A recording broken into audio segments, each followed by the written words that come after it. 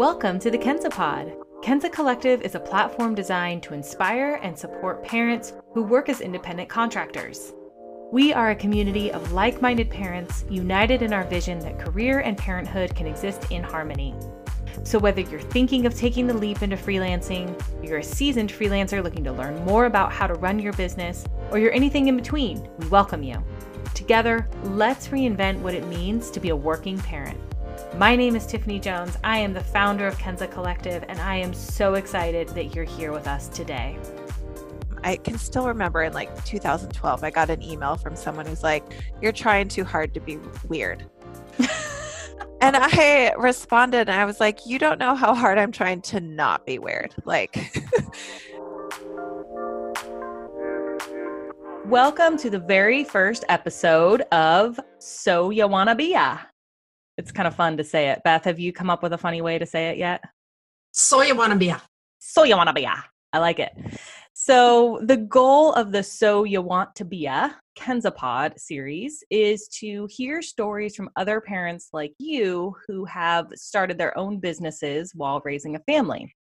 We want to explore some well-known types of freelancing jobs and maybe some lesser-known jobs.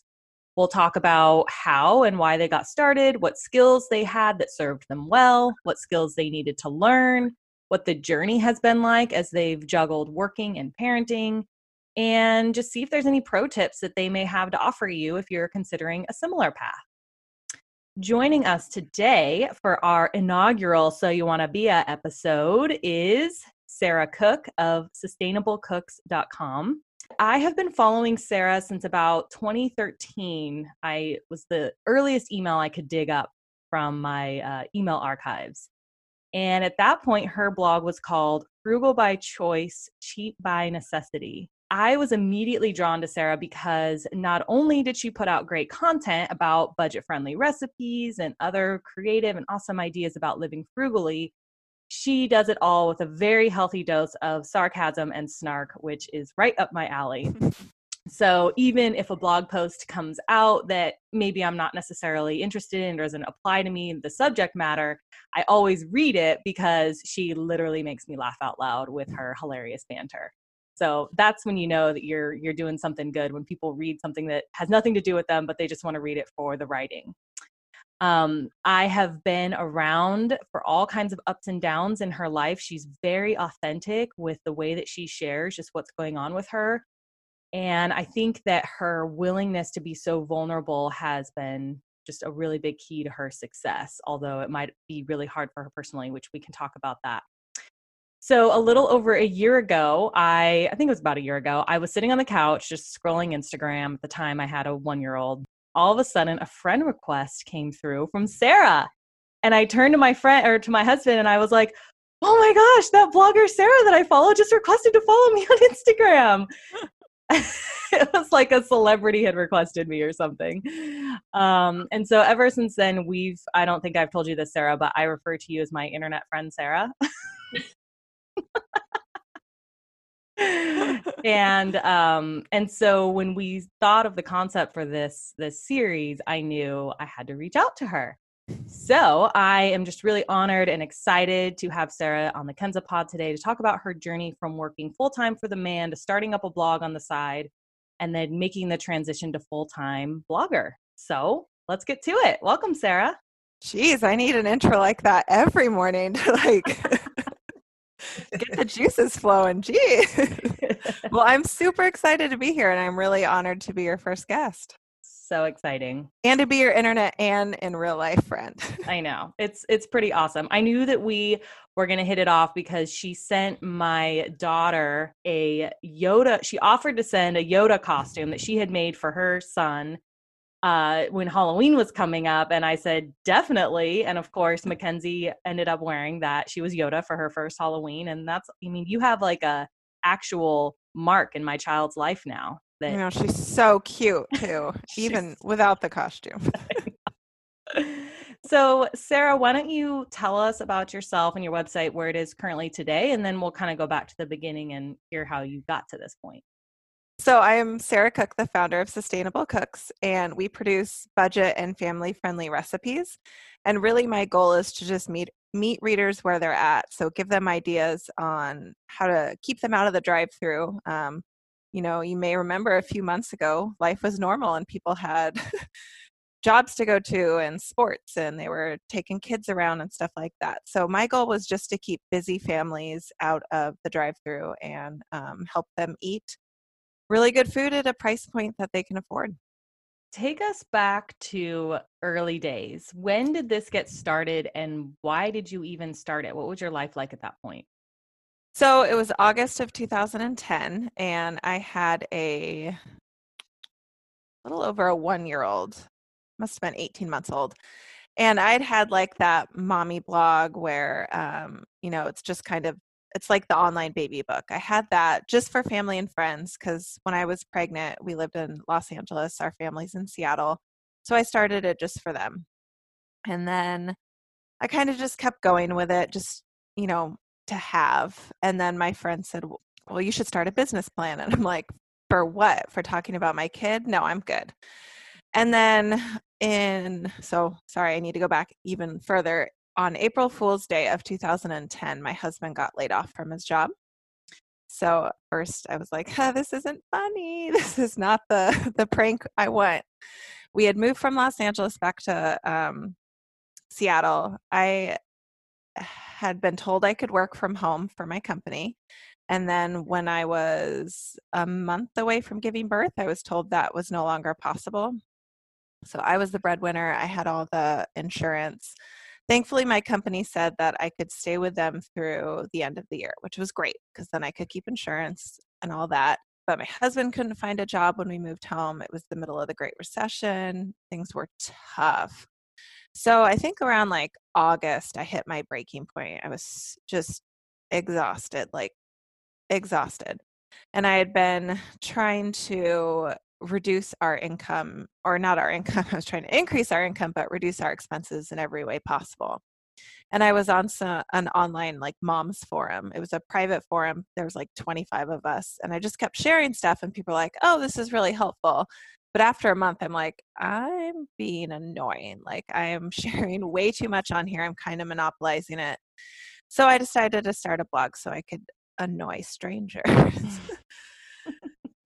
And so I chose the blog name came to me instantly. And now looking back, like you should never have a blog name that's like 10 words long. Like it's too much. It's just too much.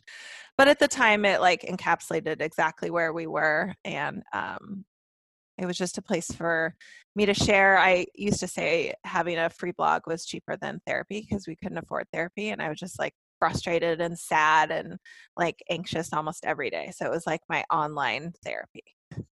And along the way, people just found me.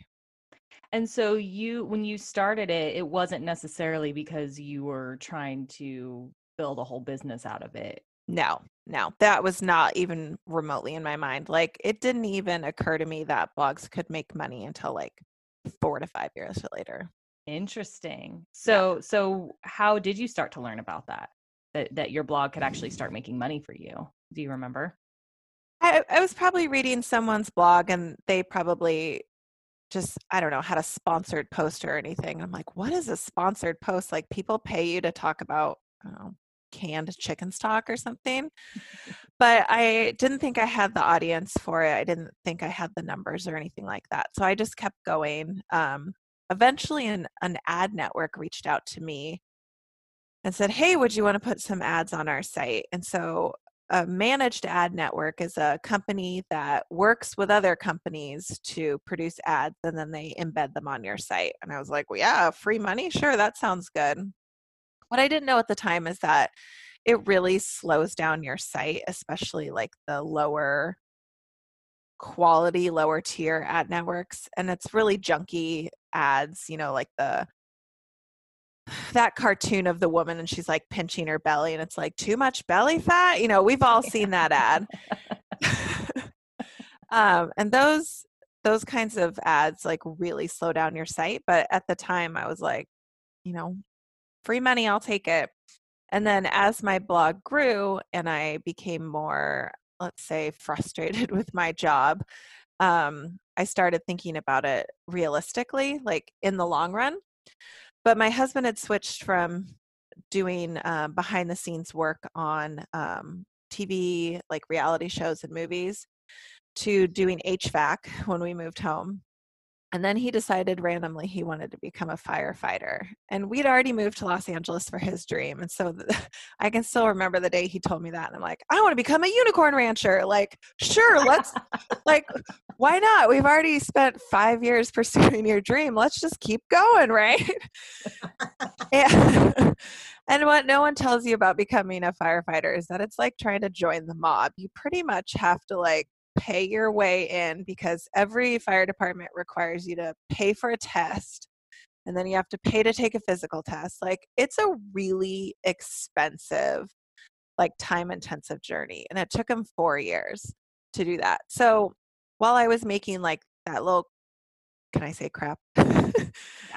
Crap money from those ads, you know, we were spending all of our money for him to take tests, become a firefighter. And so I never thought, oh yeah, I can leave my job one day and do this. It's, let's get him to a job where he actually has benefits and we'll see what happens.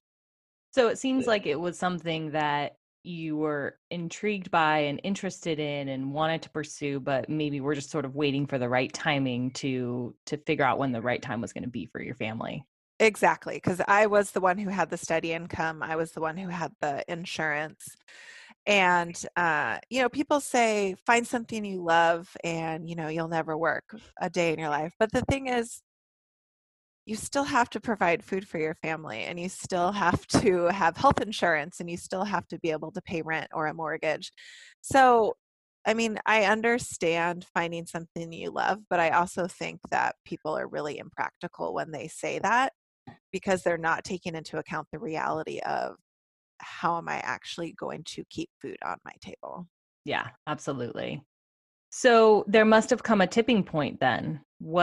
Then this is a big question that this is like one of the most common questions that freelancers ask is, how do you know when it's time to take the leap, or how did you manage that and make sure that it was going to be okay? And I mean, usually the answer is you don't really know. There is no right time necessarily, but there is a time. So tell us about your time when that actually the crossover happened. So it had less to do with what I was making and more to do with my husband was finally able to have a salary and had health insurance that was better than the health insurance I had through my job. At the same time, my parents had moved in with us. My mom had multiple sclerosis. My dad's an amputee. So they had moved in with us. So I was taking care of my mom, helping out my dad when I could, working full time, and my husband was now gone 24 hours at a time. And you had 2 children. Well, I had Jack and I was pregnant with Bennett. Okay. And so when you're in the fire service, your first year it's a 12-month probation. So during that 12 months, you have to do a bunch of training and get everything signed off. And at any point during that 12 months, they can fire you for absolutely no reason. So we're like, we're not going to make any life decisions during this 12 months. So once he got through probation and we knew, okay, he has this job. And then once I had reached the tipping point of I couldn't commute an hour a day, the idea of paying for 2 daycares would basically be my salary, and I was taking care of my mom. It made more financial sense for me to quit and then pursue this full time, even though at the time, like I'm perfectly frank with like money and stuff like that. I think I was making like $350 a month. Like it was doing nothing in the grand, and I'm not to discount $300 a month, but like in the grand scheme of things, it was nothing. But that money plus daycare didn't make sense for me to keep doing that. Plus I had to take care of my mom. Right. So it kind of came to a point where you needed to do what was right for your family, but that also kind of lined up nicely because you were enjoying doing this and you were enjoying actually running the blog. And so that kind of lined up nicely. Yes. And I'll be honest that if it hadn't lined up nicely, like if my husband hadn't gotten that job, I would still be doing all those things. I'd still be going to work. I just I'd still be, well, I wouldn't be taking care of my mom because she passed away a few years ago, but I would have made it work, because when you don't have choices, your only choice is to keep making it work. Yeah. So absolutely. it was definitely a moment of privilege in that I was able to quit to pursue this full time. So now you've quit your job and you're Yes. running the blog full time, and juggling family and all of that kind of stuff. What were some positives on that next step in your journey where all of a sudden now you're not working full time for a company, but you have this burden of, burden is one way to put it, but you now have an obligation to really take your passion project and turn it into something. What was that like for you? Was that exciting or challenging, or how are you feeling at that point? I mean, honestly, it was kind of horrible. Because my second kid was born at the end of January, and then that was January, and then in May I was like, I don't want to blog anymore. Like, Oh actually, man. I know I really loved doing it, but there was no growth. Like, if I looked year over year, my blog was actually declining. Like, absolutely nothing had changed. It had gotten worse, and I was like, I'm just not going to do this anymore. Like, this isn't all, I don't know, like watch a neighbor's kid or something. Like, that'll make me more money than this blog. And so I was getting ready to archive my blog, which meant like I couldn't add anything more to it, but it would still be up there in case anyone wanted something. And I was out walking with my baby, who's now 4.5. He was in the stroller, and I was listening to a podcast, and someone was talking about a food blog podcast, and I was like, "They're a food blog podcast? Like, what?"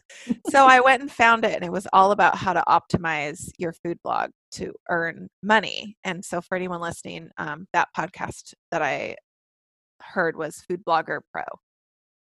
And as I am wont to do, I became like immersed in it, like obsessed with it. And within a week, I was like, oh my gosh, there's so much I didn't know. Like, basically everything. Like, I knew absolutely nothing about how to run a blog as a business. And so I just said, okay, I laid out a plan. And even looking back, my plan was so stupid. Like, I'm going to master this month, and then I'm going to master this month. And then within a year, I'm going to be huge and it's going to be awesome. And none of those things happened. I didn't master anything, but it reignited a passion for me to keep going. And so, looking back now, if I had deleted that, like, my life would be completely different. Yeah, I'm really glad that you brought up that point in your journey. And now I feel like I'm remembering that I think you must have written about it, because Of course I did. I remember that. And I love that you said that, because that is something that we're really passionate about at Kenza, is just trying to educate people on how to better run their day to day, or how to handle their taxes, or all the things that, we just weren't taught in school. Maybe we don't even know we need to be doing, or we could be doing something better. All those different pieces of just helping people be more educated on how to really optimize their business is so important. And the fact that saved you from the brink of letting this go and now seeing what it is today, Right. just really amazing. Well, and I'll say, when I started blogging, their blogs weren't profitable. There was no blogging education. There were no courses on how to be a successful blogger, because nobody knew what they were doing. But along the way, people figured it out, and I was just really late to the game. And I used to make lots of excuses like, oh, I'd be successful if I didn't have to also do my day job. And then I didn't have to do my day job. And I'm like, so why aren't I not as successful? And then I'm like, oh, well, I'd be successful if I didn't have kids. Like, all these bloggers don't have kids. And then I look at people who have like 8 kids and they're blogging and successful. And I'm like, well, so I made lots of excuses, but basically I didn't have the tools to really be successful. One, I didn't know they were out there. And then 2, once they were out there, I kind of drug my feet on figuring out if they were right for me and how to implement them. And then as I implemented them, I learned more mistakes of what I was not doing. So it was like, I feel like where I am now, it's taken me 2.5 years to dig out of the hole I was in at that time because I had done so much wrong for so long that I'm still repairing.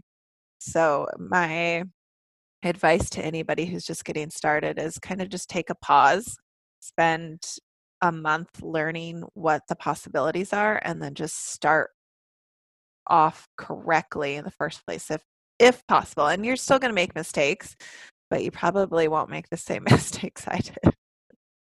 Well, I think though, Sarah, the thing that you really had going for you is and continue is that your voice and your content and what you're writing and how you write and how you speak to people and how you respond to people and how you connect with your audience. I mean, that is, it seems from my perspective as an audience member, it seems like just a natural.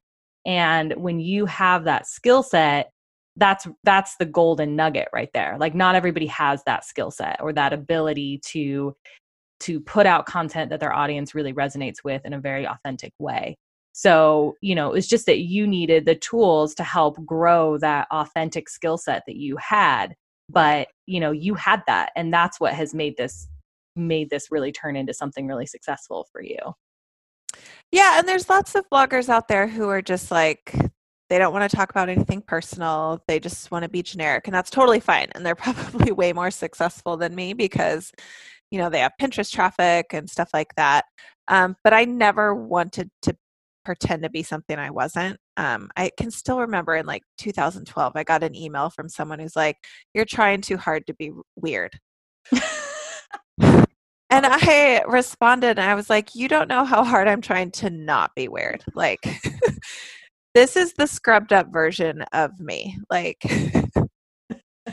that's actually a really good segue to a question that I thought of at 3:00 this morning as I was laying with my toddler who wouldn't go back to sleep. fun. I'm a little tired, but that's okay. How have you, so I'll just be transparent here. One of my fears when I was launching Kenza, and actually it's still my fear and probably will always be my fear, is I don't want to deal with the jerks out there. I don't want to deal with the trolls. And Beth and I have talked about this, and my husband and I have talked about this, and they both were like, "We'll deal with them. Don't even worry about them." Bring them on. Yeah. Beth's like, "I got this. Send them my way." And I appreciate that. But, I don't know why it's such a fear. It's like, because, and I think you may feel the same way. It's like, you're just genuinely trying to be a good human and share good information with people and help people, and to open yourself up like that and know that a-holes are going to come your way just like sucks. So how have you dealt with that? So this has been a 10-year journey, and it used to like destroy me. It would just ruin my day or my week. I wouldn't be able to sleep. But over time, I've realized it's 100% about them and not about me. Now, if someone's going to give me feedback from a genuine place, like I will absolutely look at it and see, gosh, do they have a point? Like, is it feedback that's going to help my business? Yes or no? If not, then I will. Sometimes I don't respond, and sometimes I will.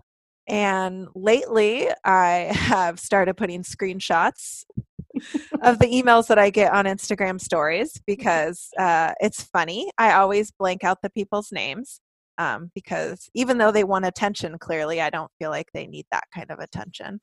And now I go about my day. Honestly, it used to destroy me. Even like a week ago, I got a comment where someone had found a post from like 4 years ago where I had responded to somebody in a snarky manner, but it was a funny snarky manner. And there was even like a happy face next to it.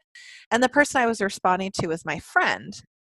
And this commenter must have come from Pinterest or something because I've never seen her before. And she's like, "You're so mean. Get a life." And I'm like, get a life? So first of all, you're insulting me by telling me to be kind to people. And I'm like, bye.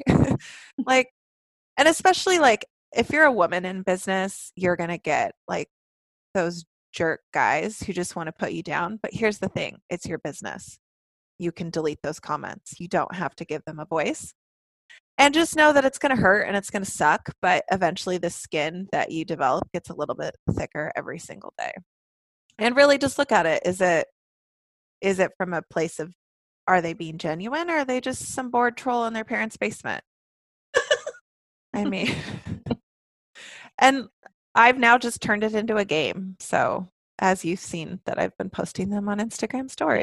Yeah. What was that ridiculous one recently about, you're a food blogger, quit talking about books or something? Yeah. Are you trying to be Oprah?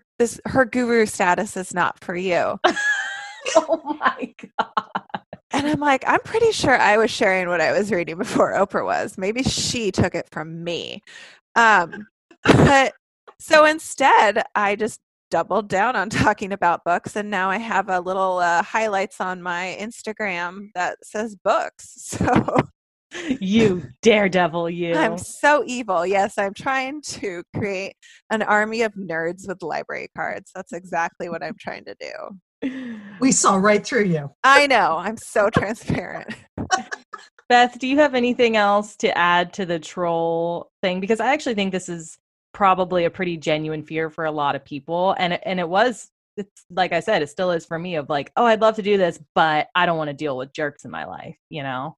Well, I think that you have to look at where that might be coming from. And if somebody, to Sarah's point, I mean, somebody's looking for attention, right? I love the block feature. I mean, it's like you say something completely innocuous and someone has to come out of nowhere with, well, what is it? Block. Yeah. I mean, and again, genuine feedback. Somebody's saying, hey, you're doing this. Have you thought about doing this? Okay, that's fine. But sometimes people are just, lobbing grenades because nobody's looking at them today.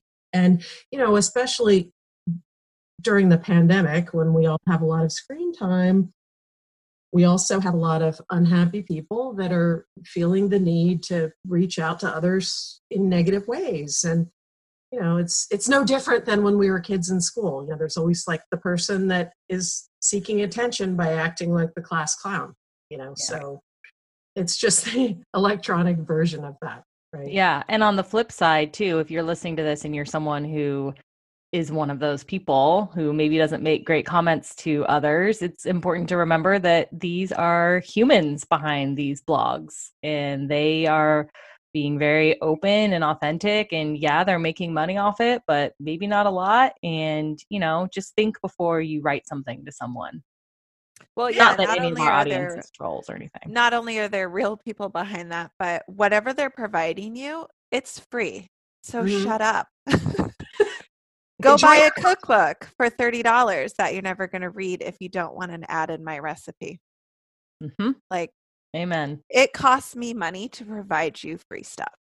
Mm-hmm. Yeah. And you're welcome. Yeah, exactly.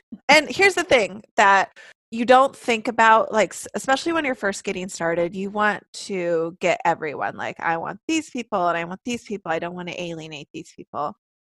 But even though I'm not really niched down in my site, like they say the riches are in the niches, which only works if you're American, because overseas it's not pronounced niche, but whatever. But I realized, I don't know, like a few years ago, I don't want everybody reading my blog. I mean, sure, from the ad revenue perspective, that'd be great. But my site is not for everybody. If you are going to clutch your pearls because I say the word fart in a post, like, I don't want you. I don't want to waste my energy having to deal with you being annoyed. Like, it's just like what I tell my 11-year-old when he complains about somebody at school. I'm like, there's always going to be jerks. My dad used to say, there's always someone looking to take a dump in your Cheerios. Like, it's such a dad thing to say. Such a dad thing. He's like, it's up to you if you want to give them the power to do that. Quite the visual there. I know. Work on getting that. I know. You might edit that out if you want. But there's always somebody who's looking to ruin your day. And it's up to you if you want to give them the power to do that or not. And I realized a few years ago, I no longer wanted to give anyone power to make me feel like crap. Yeah. In your business or otherwise, really. Exactly. Yeah. I'm over it. Yeah. Good. So let's get a little bit more practical. If people are listening to this and they're wondering, do I have what it takes to do something like this? Maybe you can share with us some skill sets that maybe you had going into this that have turned out to really serve you well, and really helped you on this journey. So are you talking specifically about food blogging or blogging? Yeah, just either one is Okay. fine. Yeah. So I will say right off the bat, I didn't have any skill set to be a food blogger other than I liked to cook and I like to write.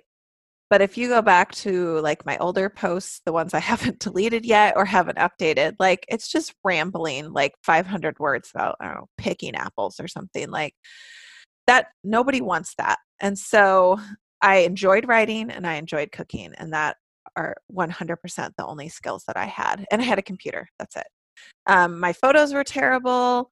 My recipes weren't even written in recipe cards, so you couldn't even print the recipe. You had to either like handwrite it or copy and paste it into a Word document. Again, my photos were so bad. I didn't have anything. So SEO is search engine optimization. And so that's all about how you title a recipe or a post, the keywords you use within the post, how you write for humans, but in a way that Google likes. I didn't have any of that. It took me a long time to figure it out, and I'm still working on it. I'm still tweaking it. I used to title a recipe. Okay, so this Saturday, I don't know when this is coming out, but this Saturday, I'm republishing a really old post on blackberry cobbler. And now it's called like gluten-free blackberry cobbler. But when I originally titled it, I'm not kidding, it was called Good Things Do Come From Exercise. And the URL of that post is still Good Things Do Come From Exercise, because you don't change URLs. But it was all about probably, 1,000 words on how my husband took my now older kid running in a stroller. And while they were out running, he found a blackberry patch. So later I went and picked blackberries and then decided to make a cobbler from it. Like, nobody is searching for good things come from exercise when they want to make a blackberry cobbler. So it was all about learning how to finesse my posts so that people would actually search for them. Yeah. But again, I do want to call out though that, yeah, you needed to figure out those technical details, but your content was good. I mean, back in the day, maybe that wasn't working for you from a business perspective, but as a reader, I was like, oh, what's she going to talk about now? Like good things come from exercise. That's intriguing. What's going to be in this? Oh, sweet. A gluten-free cobbler recipe, So, I don't want to totally discount the fact that, yeah, you had to learn some technical details, but you were really good at that, and if you have that skill set to connect with your audience in that way, you can learn the technical disciplines around that. True, but also blogging has changed a lot. So my diehards, like the people who've been with me for a while, they don't mind if I jibber jabber, but nobody wants that anymore. Like new readers don't want that. So if you notice, as I've evolved, my my recipe posts are now more streamlined. So someone coming from Google or Pinterest who has no idea who I am would still be able to completely understand what it's about. And I throw in, some Easter eggs for my my longtime readers. So like little hints of snark and things like that. But I missed that connecting with the audience. I missed the just jibber jabbing for 2,000 words. And so I decided to just dump all of that personal stuff into my Sunday posts, which are like in terms of direct readership, they're my most popular posts, but they only pay like 1% of the income. So they're really more like my love letters to my readers. And then the Google traffic and the Pinterest traffic, people who don't know me, that's what pays the bills. Yeah. No, that's really interesting. Your Scattered Sundays, that one? Yep. Yeah. Yeah. Those are the ones I always definitely read. Yeah. You and everybody else. But those are the people on my old email list. Like the people on my new email, I cut off that RSS feed. So I'm winnowing you guys down. And so my new people, they don't get that. They get a link to the Scattered Sunday in the email newsletter, but they get a much more curated newsletter, because those people who found me, the new people who found me, they found me through Google. did I just say Google like that? They found me through Google and they found me through Pinterest. So they don't have that backstory and they don't want the backstory. And that's fine. I provide a link to it if they want it, or otherwise it's here are the recipes and that kind of stuff. So where did you start to turn to learn all of these technical types of details? Like how did you, hearing early Sarah days and how you're talking now is pretty different. You've obviously been educating yourself. Is that self-education? Did you hire people? Where did you go to start learning all this? It was a combination of the two. So I started with podcasts because they're free. And then I even created a personal Facebook page or account. I had never had one before because I didn't want one, but I needed them to get into like food blogging Facebook groups. So then I just started reading things. I joined Food Blogger Pro, which is a membership site. And then I started spending money to invest. I think 2008. Yes, 2008 was the year I spent, 10 times what I made, because I kept saying to myself, man, if I just invest in this, it's going to pay off. And it has, but you don't always have that guarantee. So I had to do it slowly. So I hired somebody to clean up my Pinterest account because I didn't even have a Pinterest account really. I'd just been pinning things here and there, and Pinterest can be a big traffic driver. Like I didn't even know what a pin was because I didn't have a personal Pinterest account. My readers would go out and take my old horrible photos and create what they call pins. So things that people will then pin on Pinterest to get people to drive traffic to your website. And my readers were doing it for me. Like, hey, I put this together. Maybe you want to share it kind of thing. Because I didn't know what I was doing. So lots and lots and lots of podcasts. Hired someone to clean up my Pinterest account. I got a new website, which costs quite a bit of money. You can bootstrap it, but I don't know how to do those things. So I'm like, I can spend a year figuring this out and it would be terrible, or I can invest the money and have someone who knows what they're doing do it. And you totally rebranded too. Totally rebranded. Yeah. Because it was to the point where I didn't tell people in my real life about my blog because I was like embarrassed by the name. I thought it was really cheesy. My old site wasn't professional. So like nobody at work knew about it. I didn't talk about it because it was embarrassing to me. And so and also at the time I worked for a state agency. And so I wanted my work life and my private life completely separate. And so up until I rebranded, you guys didn't even know what my last name was. I know. It took me so long to put it together that Sustainable Cooks. I was like, oh, did she hire a team of cooks? I was like, oh, it's her last name. Yeah. That's perfect. And nobody knew that till I rebranded. I mean, how many food bloggers have the last name of Cook? Like it's destiny. Pure gold. But yeah, I didn't share my last name with you guys. Like I still talked about things. I talk about the general area where I live, but I don't talk about the town or anything like that, just to keep my kids safe. So yeah, I rebranded, got a whole new website. And then I think 6 months into it, I went through an SEO audit with Casey Markey from MediaWise.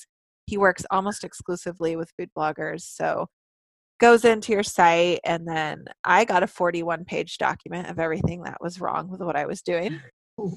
And I am still working through that 41-page document. It's not one of those you can get it all done in a weekend kind of thing. But it's helped me restructure how I write my posts, except for the Sunday posts. The Sunday posts are just like throwing stuff at the wall. It's like if you and I were at a coffee shop, remember coffee shops? Just sitting, having a cup of coffee, and we were just chatting about our lives. But those posts are no indexed. I no index those, so Google does not crawl them. Google doesn't see those posts at all, and it has no bearing on the ranking or my domain authority. So it sounds like you kind of started to intentionally invest in areas of your business that you personally were not, an expert in, and really didn't want to take so much time trying to become an expert in those areas. Right. And now that I'm making more money, I've also started hiring out things that I just don't like to do.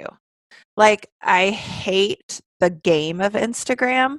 All I want to do is see my readers on Instagram and like chat with them, but I don't want to play the hashtag game and going to follow people and then interacting on other people's posts. I don't want to do that. Like, I just want to see you guys.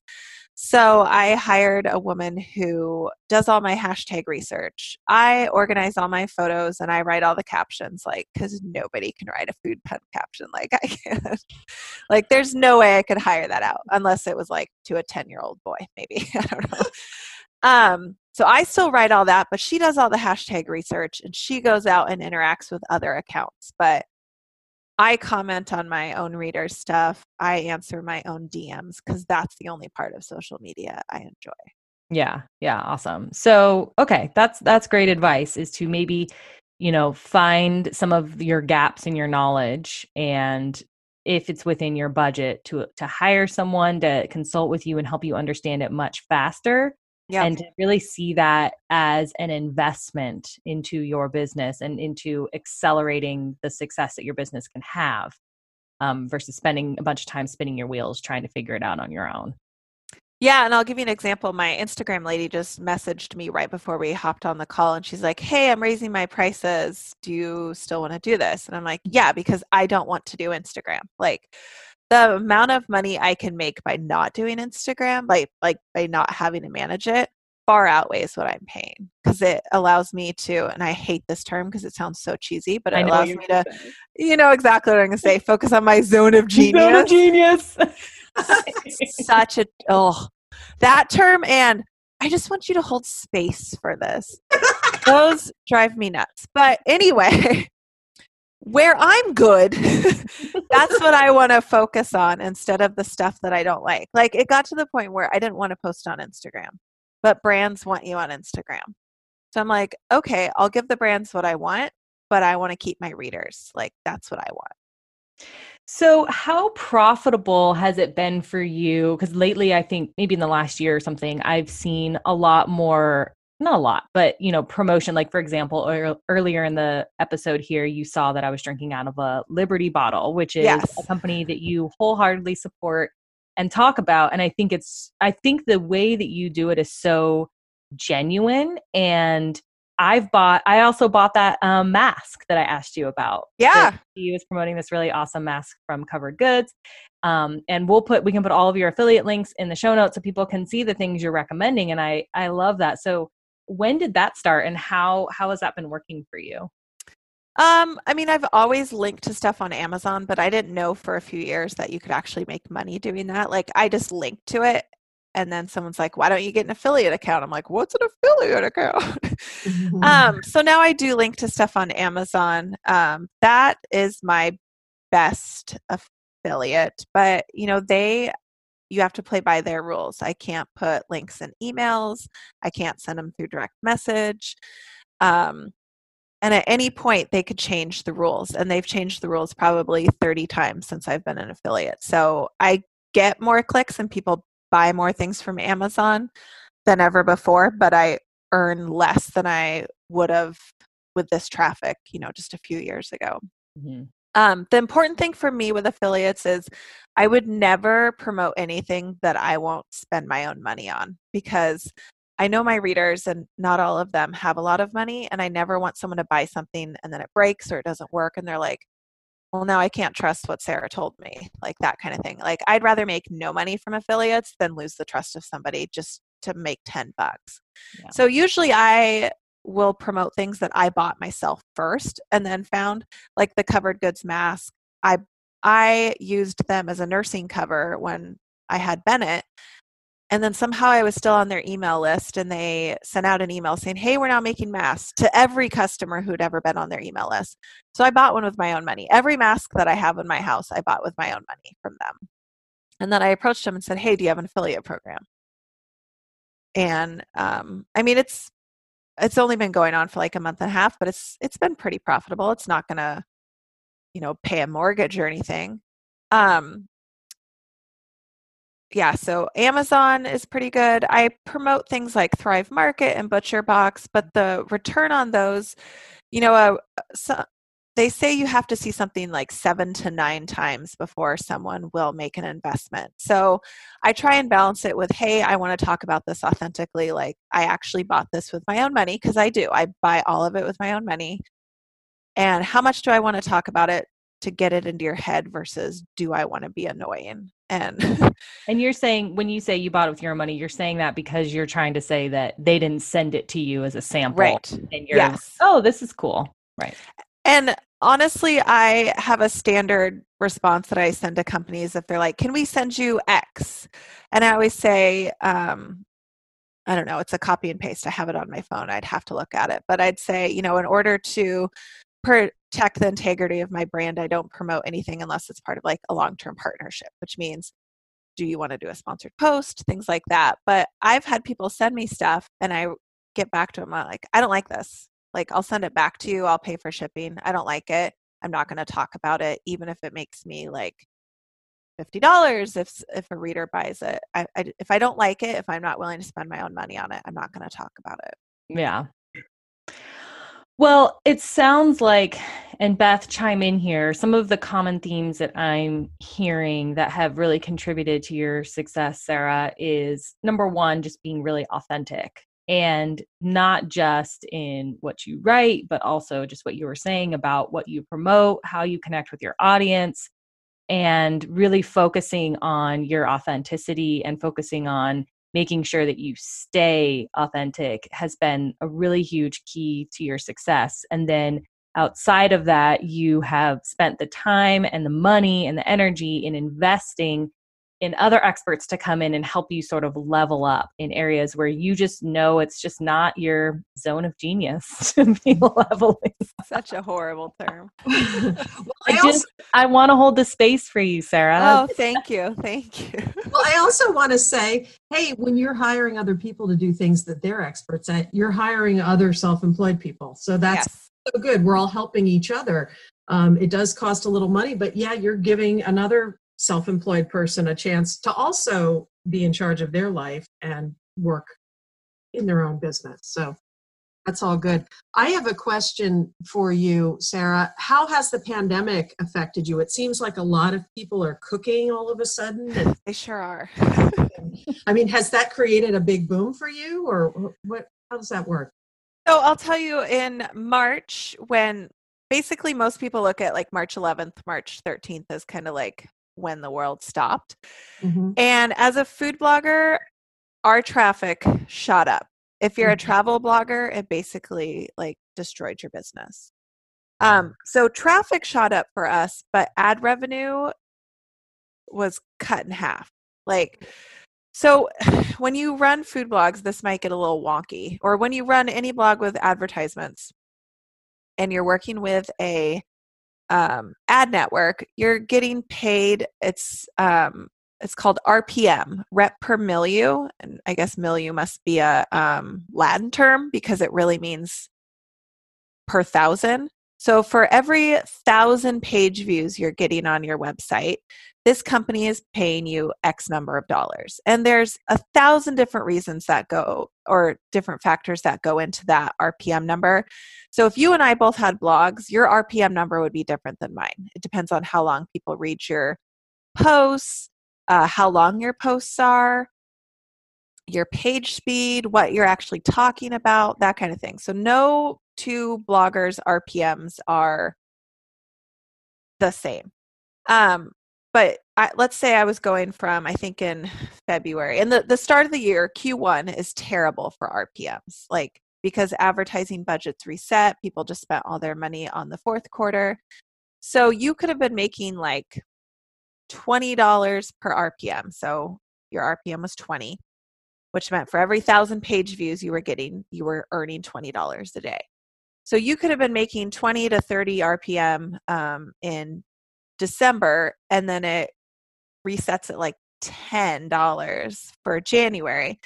Well, what happened in March was all the advertisers started cutting their budgets because of nobody was spending money on anything anymore.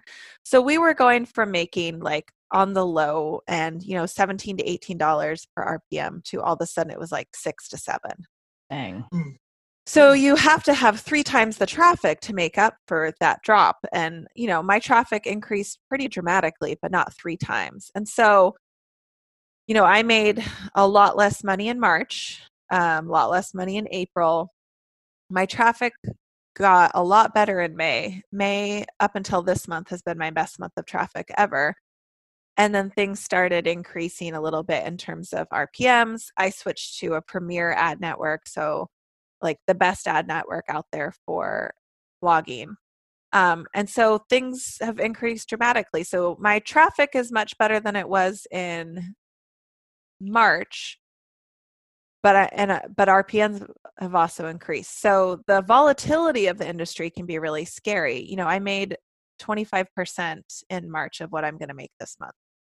Oh, interesting. So it can be really scary if you, if you use that, pay your mortgage, you use that to send your kids to school, all that. It's really volatile.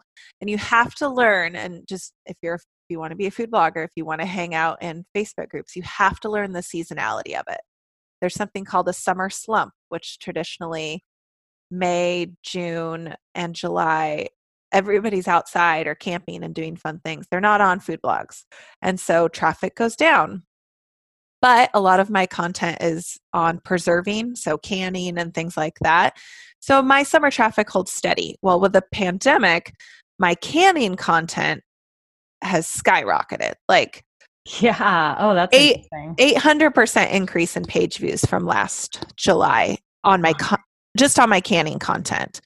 And because those posts are very long, because I put a bunch of information in there so people don't kill themselves, people are on the page longer, so my RPM for those specific posts is higher. So I'm making a lot more money, but at the same time, I know tomorrow it could be completely different. So you have to have some sort of stomach for risk. Yeah. If you want to do this long term. Interesting. So have your followers increased during this time?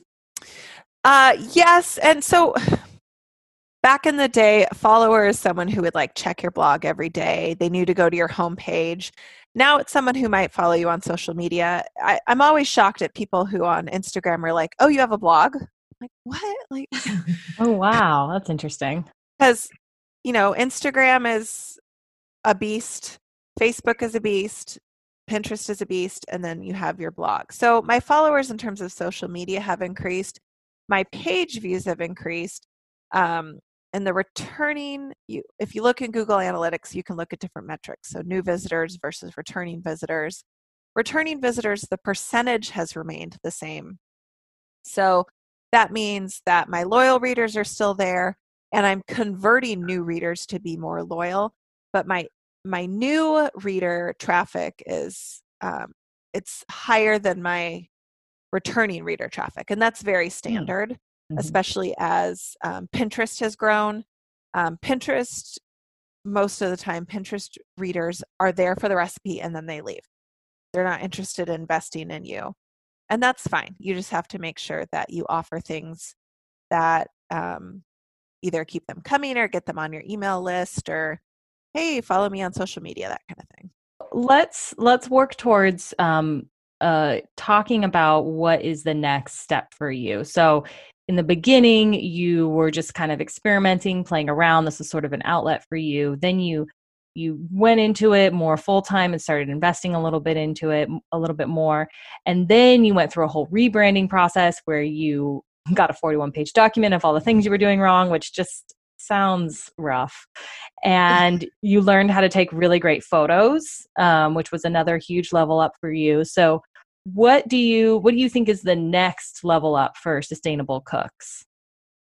At some point, it needs to be a product, probably, and I don't know what that is. There's something I'm working on with a blogging friend that's not ready for release. If it is, and if it happens, I'll let you know. But at some point it has to be a product, because I'm not interested in always working for ad revenue and trying to hunt for traffic. Traffic's great, ad revenue is great, but the amount of churn you have to do to keep that going. There's no such thing as passive income, and anyone who says that is just lying. Like, yeah, I have old posts that still bring in income, but I have to go in and I have to update those and add affiliate links and take new photos and things like that. So at some point, there needs to be some sort of physical or electronic product that I produce that allows me to have a more sustainable, oh my gosh, I can't believe I just said that, revenue stream, so that I'm not always working for someone else. Yeah, that makes sense. And can you just share another really quick practical thing of how many hours per week do you think you put into this, just a guesstimate? And second part of that question is, has this become a legitimate source of income for your family that really is working for you guys? So pre-pandemic, I would say it was probably 50 to 60 hours. I had the youngest in preschool 3 days a week. The oldest was in school 5 days a week. Now I would say it's probably 30 to 35. I really love to work, especially when it's something that I enjoy doing. Like, I've never been afraid to work a lot. I would love to work more, which most people don't actually say. But right now, I think we're all kind of in just maintenance and survival mode, especially if you have kids at home. So I work less, but I have to work more strategically. So I get up early, I go to bed late. They're getting more electronics time than I would like. My husband and I do a lot of switching off, that kind of thing. So it's less than I actually want to, which is not something most people say. Because I feel like if I had the time I did when they were in school, right now I'd be finishing up my content for Q4, like Thanksgiving recipes and Christmas recipes. And now I have my editorial calendar, but I'm working maybe 1 week ahead. And that doesn't give me a lot of peace of mind. Like, if something happens to me or a kid gets sick, like all of a sudden I'm now playing catch up constantly. So I'd love to work ahead more, but the reality is that I'm just not able to until school resumes, like not homeschool, pandemic school, like kids out of my house school. But in terms of a real business, yes, there's been a few months that I've made more than my husband, who's a firefighter. Yeah. I love those months. Those are the best months. But at the same time, like it'll all reset in Q4. So in January, it's all going to go back to being low again. And so if you plan in the good months for the leaner months, that's great. But if it's your first year and you don't know what a lean month looks like or when a good traffic month is going to be, it's harder. So yes, it's gosh, there I go saying it again. It is a profitable business and it's getting more profitable every month. But at the same time, that could change. Mm-hmm. Yeah, and awesome. I'll give you an example too. So Google rolled out a huge algorithm update last November, and it like crushed my traffic. Like, my traffic dropped significantly. And the fourth quarter is the most profitable quarter for food blogs. And so I should have made 4 times as much as I did. But because Google decided on November 4th to re-index my site in a certain way and take a bunch of my top posts out of their carousel and first page, it was devastating. So the time of year I should have been making the most, I was making the least. Oh man.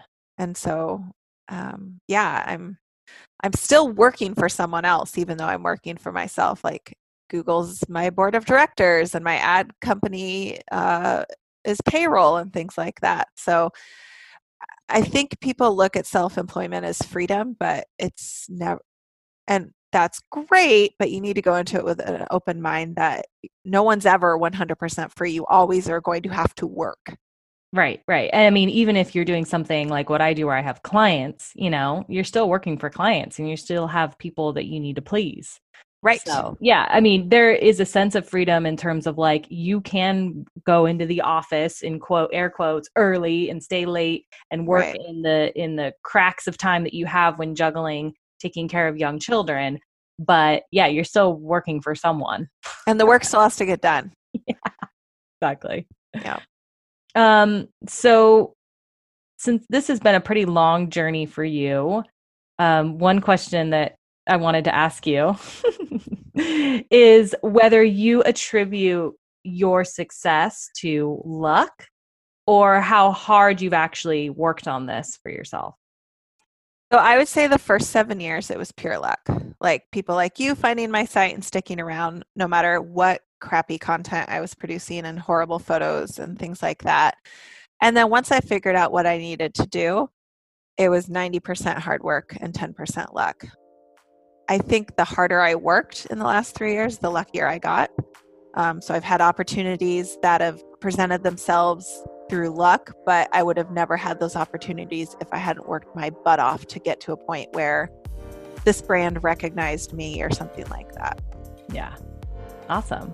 What's a great place for people to start if they want to find you? You're on all the socials. I'm on all the socials. Yep. So Sustainable Cooks at pretty much everything. Instagram is where we have the most fun. Facebook being Facebook, you'll see 1% of what I put out. So, I mean, feel free to join us there. But Instagram is where we have the most fun. And then my site is just sustainablecooks.com. Thank you so much for joining us for the very first episode of So You Wanna Be A. If there's a particular type of job that you're interested in us exploring, let us know and we will do our best to find that person and pick their brain and hear their story. As always, please head over to kenzacollective.com, sign up for our newsletter, and stay in touch on Instagram and Twitter at Kenza Collective. We are always open to your feedback and input, so please send that over. Have a great day.